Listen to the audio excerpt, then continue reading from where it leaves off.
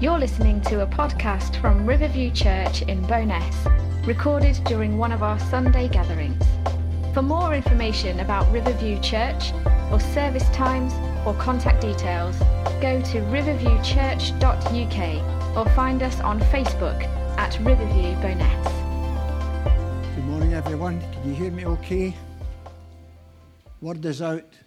Good news from Zion. I'm going to read Psalm 87 to begin this morning. Psalm 87. There's only 7 verses, so it shouldn't take too long. He has set his foundation on the holy mountain. The Lord loves the gates of Zion more than all the dwellings of Jacob. Glorious things are said of you, O city of God, Selah. I will record Rahab and Babylon among those who acknowledge me, Philistia too and Tyre along with Cush, and I will say, this one was born in Zion. Indeed, of Zion it will be said, this one and that one were born in her, and the Most High himself will establish her. The Lord will write in the register of the peoples, this one was born in Zion, Selah. As they make music, they will sing, all my fountains are in you. It's a terrific psalm, isn't it? It really is a lovely psalm this morning. You notice there's a subscription. Some of the Bibles show it and some don't, but there's a subscription at the start. And it says, a psalm for the sons of Korah, to the chief musician upon Mahalath Leonoth. And that just means with dancings and shoutings. You know, as we've been singing and worshipping God this morning, there's been a real sense of that, isn't there? Yeah. Of dancings and shouting before God when we consider all that he has done for us.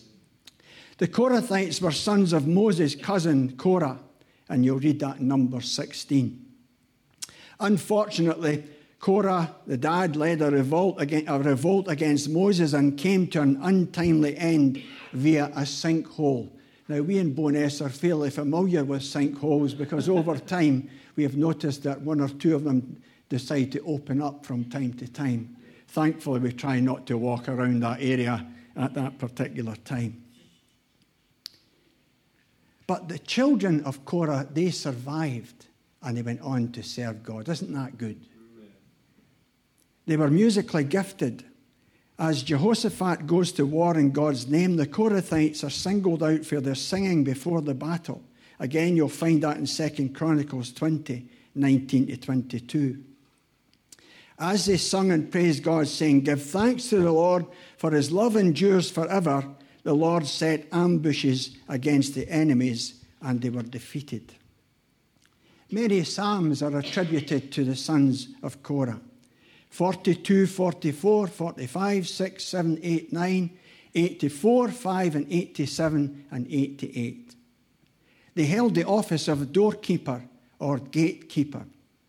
You especially see this in Psalm 84, verse 10, and I'm sure it'll be very familiar to some of us here. Better is one day in your courts than 1,000 elsewhere.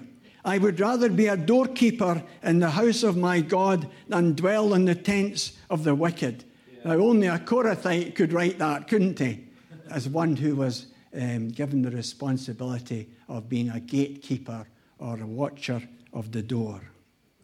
This is a psalm sandwiched between, obviously, 86, which is the Psalm of the Loner, and the Psalm 88, which is deemed to be the Psalm of the leper. But, you know, God has got a habit of coming into our circumstances, whether we feel lonely or whether we feel cut off, whether we feel in the far country, and he brings a beautiful sense of his presence. Good news in Zion. Welcome good news when things get tough. The springboard to this could be found in Psalm 86:17, where the psalmist could say, give me a sign of your goodness, that my enemies may be put to shame. For you, O Lord, have helped me and comforted me. There are times when all we can do is cry out to God in our loneliness, in our cut-offness, and just cry out to God. God, Give me a token. Give me a sign of your goodness. The psalmist could say, I desire to see the goodness of the Lord in the land of the living. First little point would be his dwelling. In the start of this psalm it says, he has set his foundations on the holy mountain. You know, when God starts something, he means to go on. It would be crazy to build a building or raise a building up and not have adequate foundations. Watched a documentary from Holland recently where they were going to put an underground under Holland. And of course it's all water, isn't it? As they started to excavate underneath, then buildings either side, they did it under the roads, and the buildings either side of the road started to lean in because they were scooping out the substrate underneath the buildings without realising it, and they had to stop and make some rectification work. And with the help of lasers, etc., they were able to rectify the buildings that had started to pull in. Years ago, they would just have fell down and we built them again somehow. My grandson and I had the privilege of watching the workmen laying the foundations of the new Scotmid at Jimison Avenue. Now, Rory loves the diggers and he loves the dumper trucks, so it was a job getting him round there to the newsagents to get the newspaper. He was holding onto the fence, wanting to watch the digger, which is one of his favourite words. As they scooped the soil out into a massive dumper truck, ready for the cement and reinforced rods to be laid in. In actual fact, Jerusalem is built on the tops of 5 mountains. Now, David and Margaret would be able to talk much better than me about this. But Moriah, Zion, Ophel, Scopus, and Olivet. It is 2,500 feet above sea level. These hills are the foundation of Israel. An invading army must first thread those passes and climb the rugged hills before being confronted by well-impregnable walls. I was thinking about this and I thought of God's servant Job. When God challenged his servant, and he said to him, "Who is this that darkens my counsel with words without knowledge?" And he says to Job, and Job had plenty of reason to complain. He says to him, "Where were you when I laid the earth's foundation? Tell me if you understand who marked off its dimensions. Surely you know. Who stretched out a measuring line across it? On where was its footings set? And who had its cornerstones? While the morning stars sang together and all the angels shouted for joy." That gives us a little insight, isn't it, as to how God works. Wonderful, wonderful picture. He has set his foundations. Secondly, he loves the gates of Zion. You know, the Korathites knew all about that, didn't they? But I think they were the right men for the job. And they understood God's heart.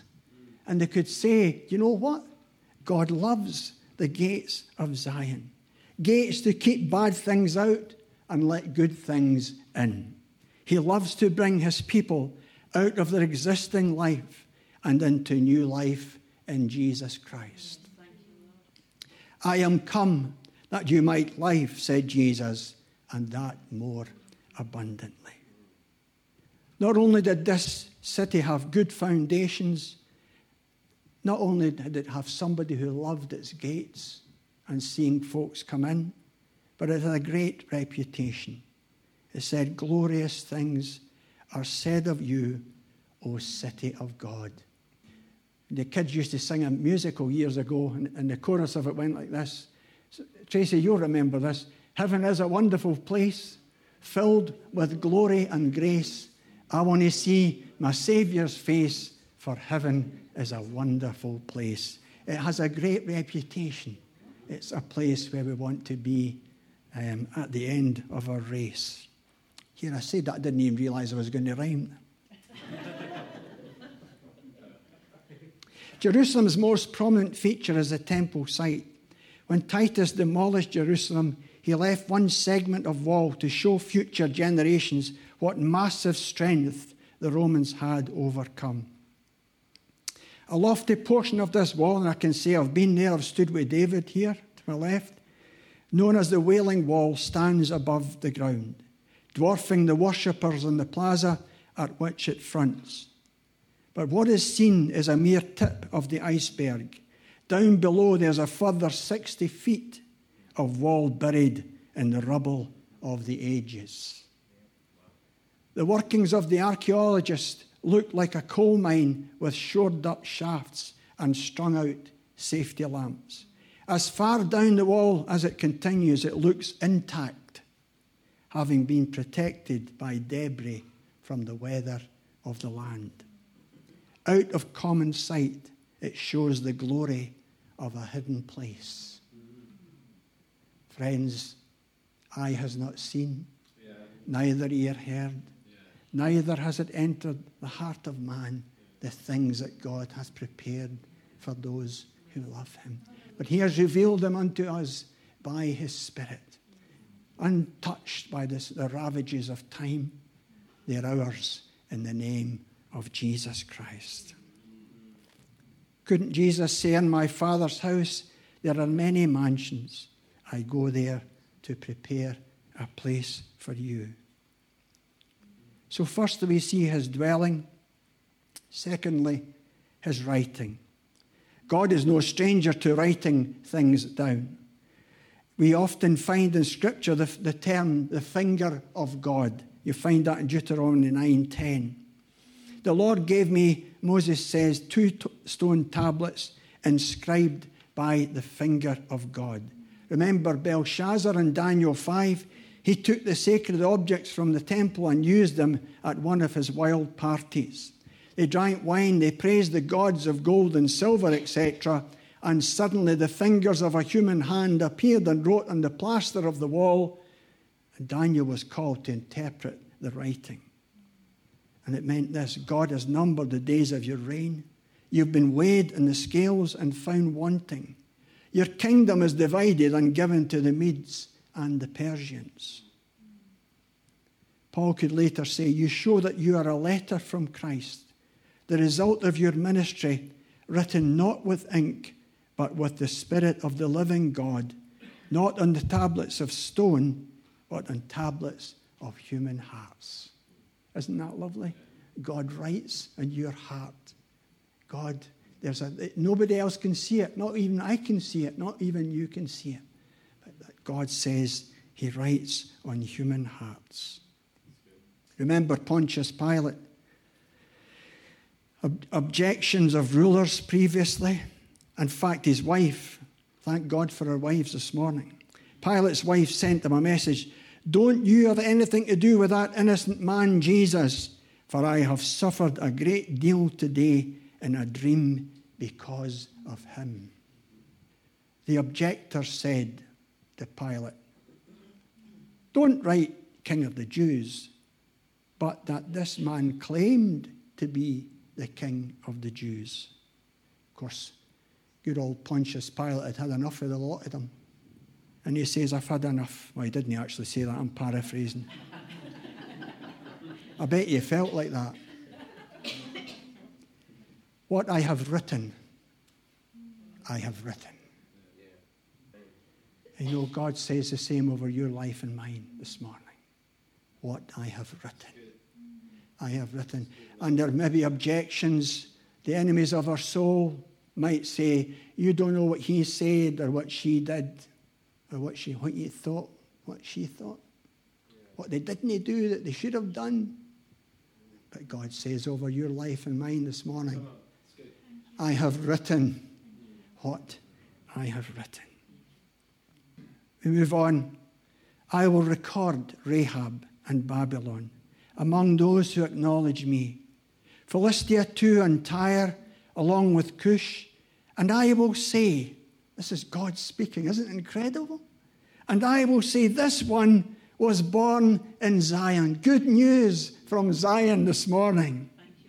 Indeed, of Zion it will be said, this one and that one were born in her, and the Most High himself will establish her.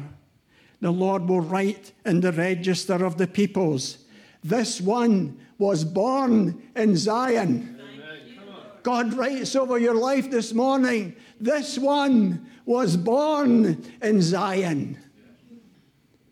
I will record Rahab, Egypt, the country of the Exodus. I will record Babylon, the country of the exile. Nations who were steeped as the persecutors of God's people, as those steeped in false religion, God's grace abounds towards those who were former enemies of God. I'm glad about that this morning, folks, because I wouldn't be here if it wasn't for God's grace. I'm ashamed of the things that I have said and done as a young man before I came to faith in Christ. I'm ashamed of some of the stuff that I still say and do, but God's grace covers it all. Where sin abounds, his word tells me, there does his grace much more abound. Philistia 2, worshippers of Dagon, half man, half fish. Folk will worship just about anything these days. I wouldn't have one of them in my living room for all the tea in China. Half man, half fish. The idol who had been given a shove by the Most High God after the Philistines had stolen the Ark of the Covenant and put it beside their pagan god Dagon. And of course, in a contest between the true and living God and Dagon, Dagon must fall. And friend, whatever is in contest in your life this morning, for your attention, for your allegiance, before the Almighty God, it's like Dagon, it must fall. It mustn't have looked a pretty sight when its head and arms fell off and there was a torso lying in a heap in the middle of the floor. But God's grace extends to those who before were former idol worshippers. Whatever idols you and I may have had or perhaps still have, they must fall before Almighty God this morning.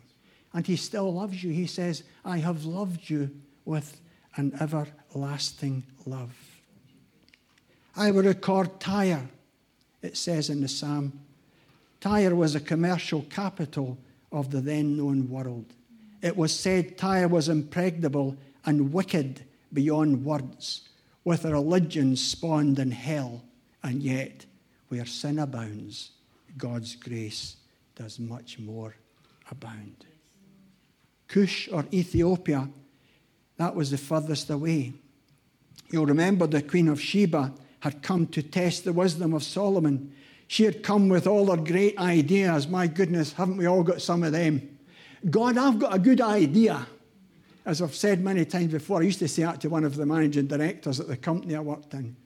I said, I was just thinking, David. He says, that's what worries me, Ian. He says, I don't pay you to think. He says, just you do the job and everything will go tickety-boo. I was just thinking. She had come with her great ideas. But God in his great mercy removes the scale from her eyes and opens her up to realize that God is all in all, his grace. And you know what? We might be like the Ethiopians, far away. They were the furthest away from Jerusalem. And yet God calls them near. Like the prodigal son who had decided, I know what I'm going to do. I'm going to get everything that is due me and I'm going to go to the far country. Yeah. And what we all know the story, it's so familiar to us. But while he was there, God's grace chased after him. We sing that song, don't we? Your goodness is running after me. And God ran after that prodigal son. And suddenly, I love that part in Scripture, and suddenly he came to his senses. Yeah. And then he started to put his words, I'll say this, I'm no more worthy to be called your son. But you know what? He didn't get a chance to say the next minute, make me one of your hired servants. As soon as he told his father, that he wasn't worthy to become his son, the father stopped him. You're my son. You're not my servant. You're my son.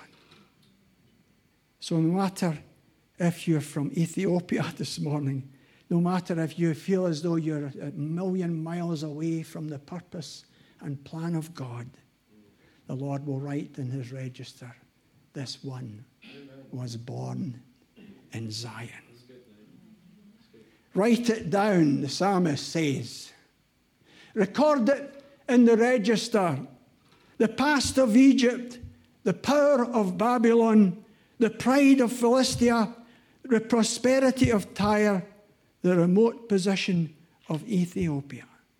The Lord will write in his register, this one was born in Zion.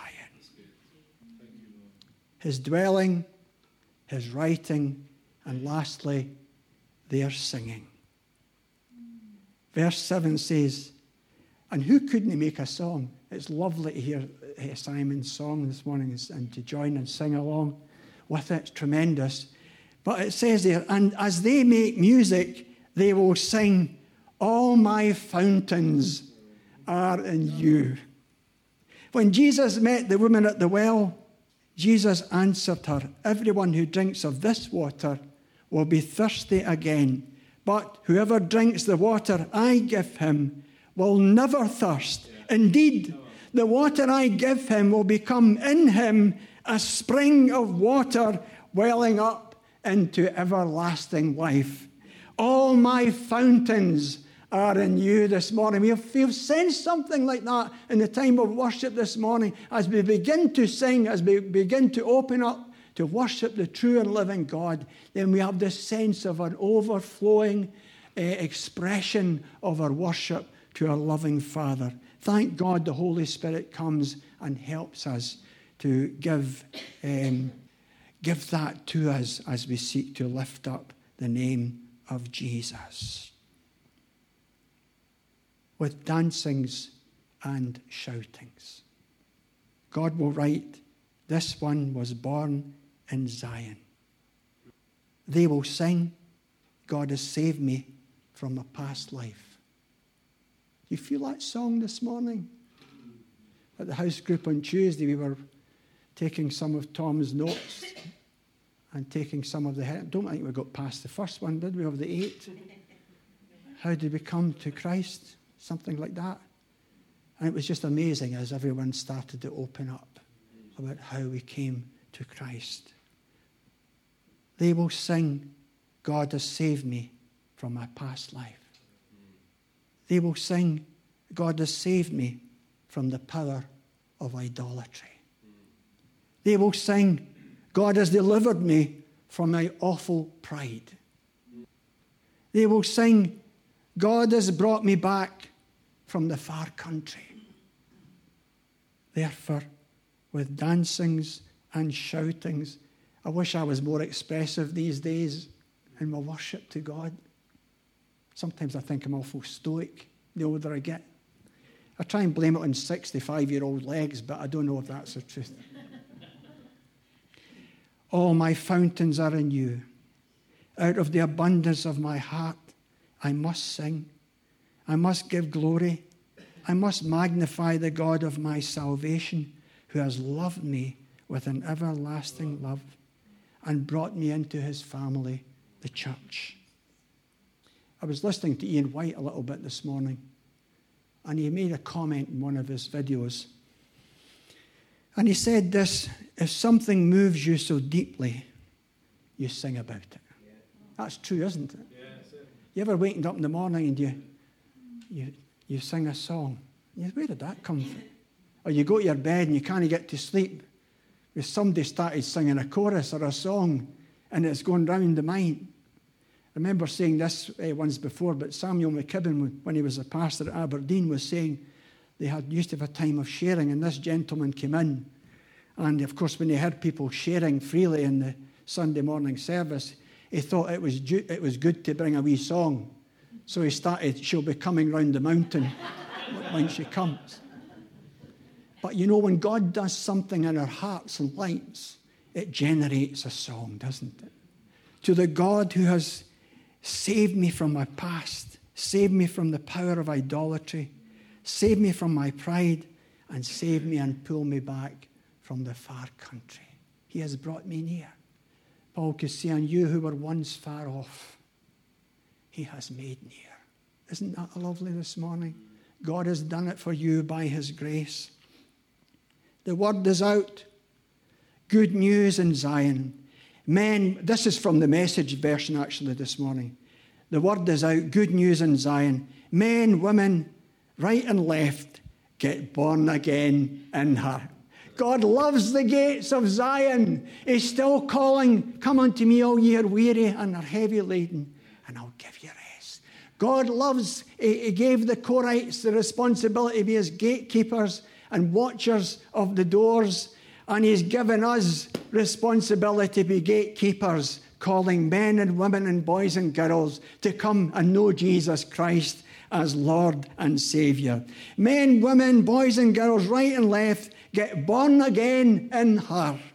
God registers their names in the book. This one, and this one are born again right here.